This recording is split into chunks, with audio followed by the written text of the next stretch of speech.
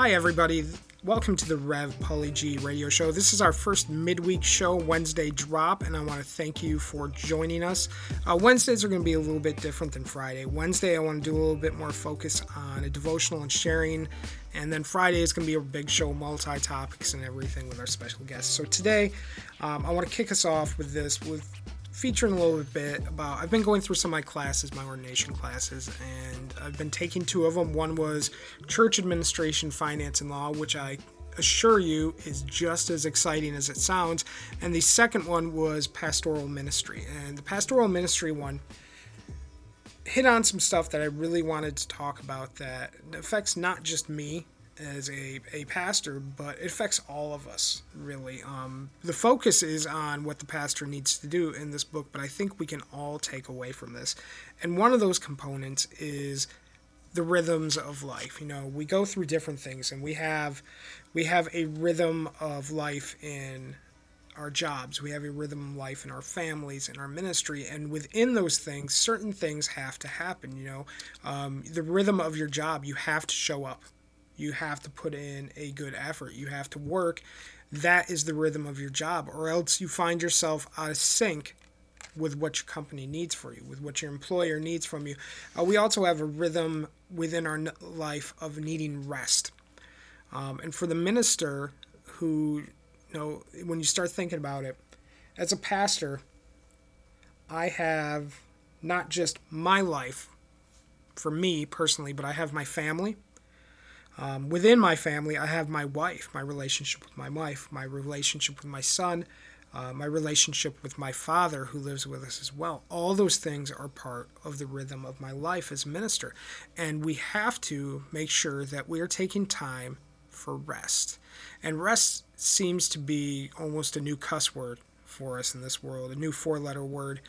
We don't like to do it. We are a no days off society now, and I think no days off has turned us into absolute beasts of people. Whether you are following Jesus or not, we are absolutely just, the no days off mentality has turned us into greedy monsters and has taken our eyes off what truly needs to happen in our lives. So no days off is a great principle, but it doesn't work. Even if you're just talking exercise and going to the gym, you talk to anybody who is a nutritionist, you talk to anybody who is a physical therapist, talk to anybody who is a personal trainer, and you're going to find that no days off is not recommended. It doesn't give you time to re-energize. It doesn't give you time to heal. And it's not even a spiritual principle. Working on the concept that everything is spiritual and nothing really is unspiritual in our lives, because it all ties together, no days off physically turns into no days off spiritually. We're talking about no Sabbath. The Sabbath principle really is, it's God's answer to our need to prove ourselves, our need to constantly drive towards goals and never settle. When God designed us, He designed us with the need to commune and the need to be with other people and relax. I mean, you just look back in Genesis, and what did God do every day? He walked in the garden in the cool of the day with Adam and Eve. And I think that's awesome that God built in to our makeup and into the world a Sabbath to protect us, really, from ourselves, to protect us from the dangers of physical exhaustion, stress, you know, just how we completely shrug off relationships to get things done. And that includes, you know, making our jobs our idols, making what we do so important. So Sabbath is so important. As a minister, I'm really bad at this. So you would say, you know, my office hours are Monday through Thursday. I'm supposed to have Monday or Friday and Saturday off, and then Sunday we have church. And can I tell you how often that happens? Not often. Work Monday through Thursday, guarantee.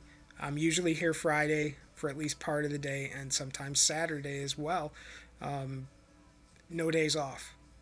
and it wears on me. It wears on my family, and it's so important that we take the time to do this. We find a rhythm to our Sabbath, a rhythm to finding rest, because we just don't. Let's face it, there's no time clock we punch. Okay, it's not like I show up here at the church at 8:30 after I drop off my son to school and punch in, do my work, and leave. This week so far, I've been on the phone with people as late as 9 o'clock at night. I've been here. We've had families that we've known who have family in the emergency room, who have had health emergencies, who have had funerals, who have had all sorts of things happening, and this is all part of the load that a minister carries. And then I think about the people that come to my church and what they have to deal with. They all have jobs to go to. They all have their kids that they have to deal with. They all have their kids' school. They all have all this stuff that adds up to finding no time for rest. Whatever it may be, we have to find ways. Everybody's like, well, Sunday is the Sabbath. Can I tell you something? I don't relax on Sunday. I may take a nap on Sunday, but Sunday is not relaxing for me. It's a work day. So you got to find something that you can consistently honor as your Sabbath, something that you can consistently do. A lot of times for me, it's finding something you enjoy do. Remember the phrase, go fly a kite. Go out, go do something. Go do something that you enjoy. Because this life can be draining, emotionally draining for everybody. Some of that stuff can be avoided, but there's a lot of stuff that can't be. We have workplaces, we have people we have to deal with that we don't want to deal with. People that may suck the life out of your existence. Activities that may suck the life out of your existence, things you don't want to do. These are realities for all of us. The only thing I can come up with is to ensure that the time for the life-giving activities is available. So I spent time this week when I was thinking about this, about things that give me life, that bring me joy, that bring me passion. I would have called them non-spiritual things, but the way we're viewing things is everything is spiritual, that I can't say that anymore. So, things like golfing. I've taken back up to repairing, assembling clubs because I enjoy it so much. I hope it turns into a business, but I don't care if it does because I'm doing it for friends and I'm enjoying myself. I think about going golfing by myself, with my boss, with my friends, whoever, however, whatever. Baseball season's here. How much do I enjoy going and watching a baseball game, or even just sitting down and listening to one on the radio or the TV? Whatever is going on, you got to find those activities. And I think that's important for us as individuals, but it's also important for us within our family units as well. We have to make sure that that time, that rhythm of rest that we do individually, that we wrap up with our families and we wrap up with those who need it just as much as we do. So you have to find out things that bring joy to your family.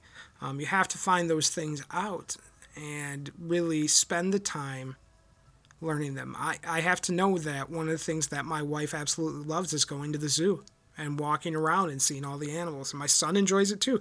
It's a great family rhythm of rest. But sometimes the things we like to do are just lay around the house and chill out and relax and catch up. And that is part of the rhythm of rest too. So the point is this. There's going to be things in your life that drag you down. There are going to be things in your life that make you feel like you're overwhelmed and there's too much. But then there's going to be things in your life that bring you joy. Not just people, but activities. And you have to be able to get out and do that stuff. God has put them there in your life so that your passion, your joy, and your zeal for life can be sustained. We're social beings. We're created to rest. We have to have a social interaction. These life-giving activities are going to bring and refill our passions. So I want to challenge you guys as you head into this week and this weekend. Go fly a kite if you need to. Get outside, enjoy the sunshine, take a walk, go explore the woods, go explore a shopping mall, a city, whatever you need to do. But go and find your rhythm of rest and find how you can recharge your batteries in your life. This is the Rev Pauly G Radio Show. We'll see you Friday for the big show. So keep loving God, keep loving people, and doing good. And we'll see you on Friday. Take care.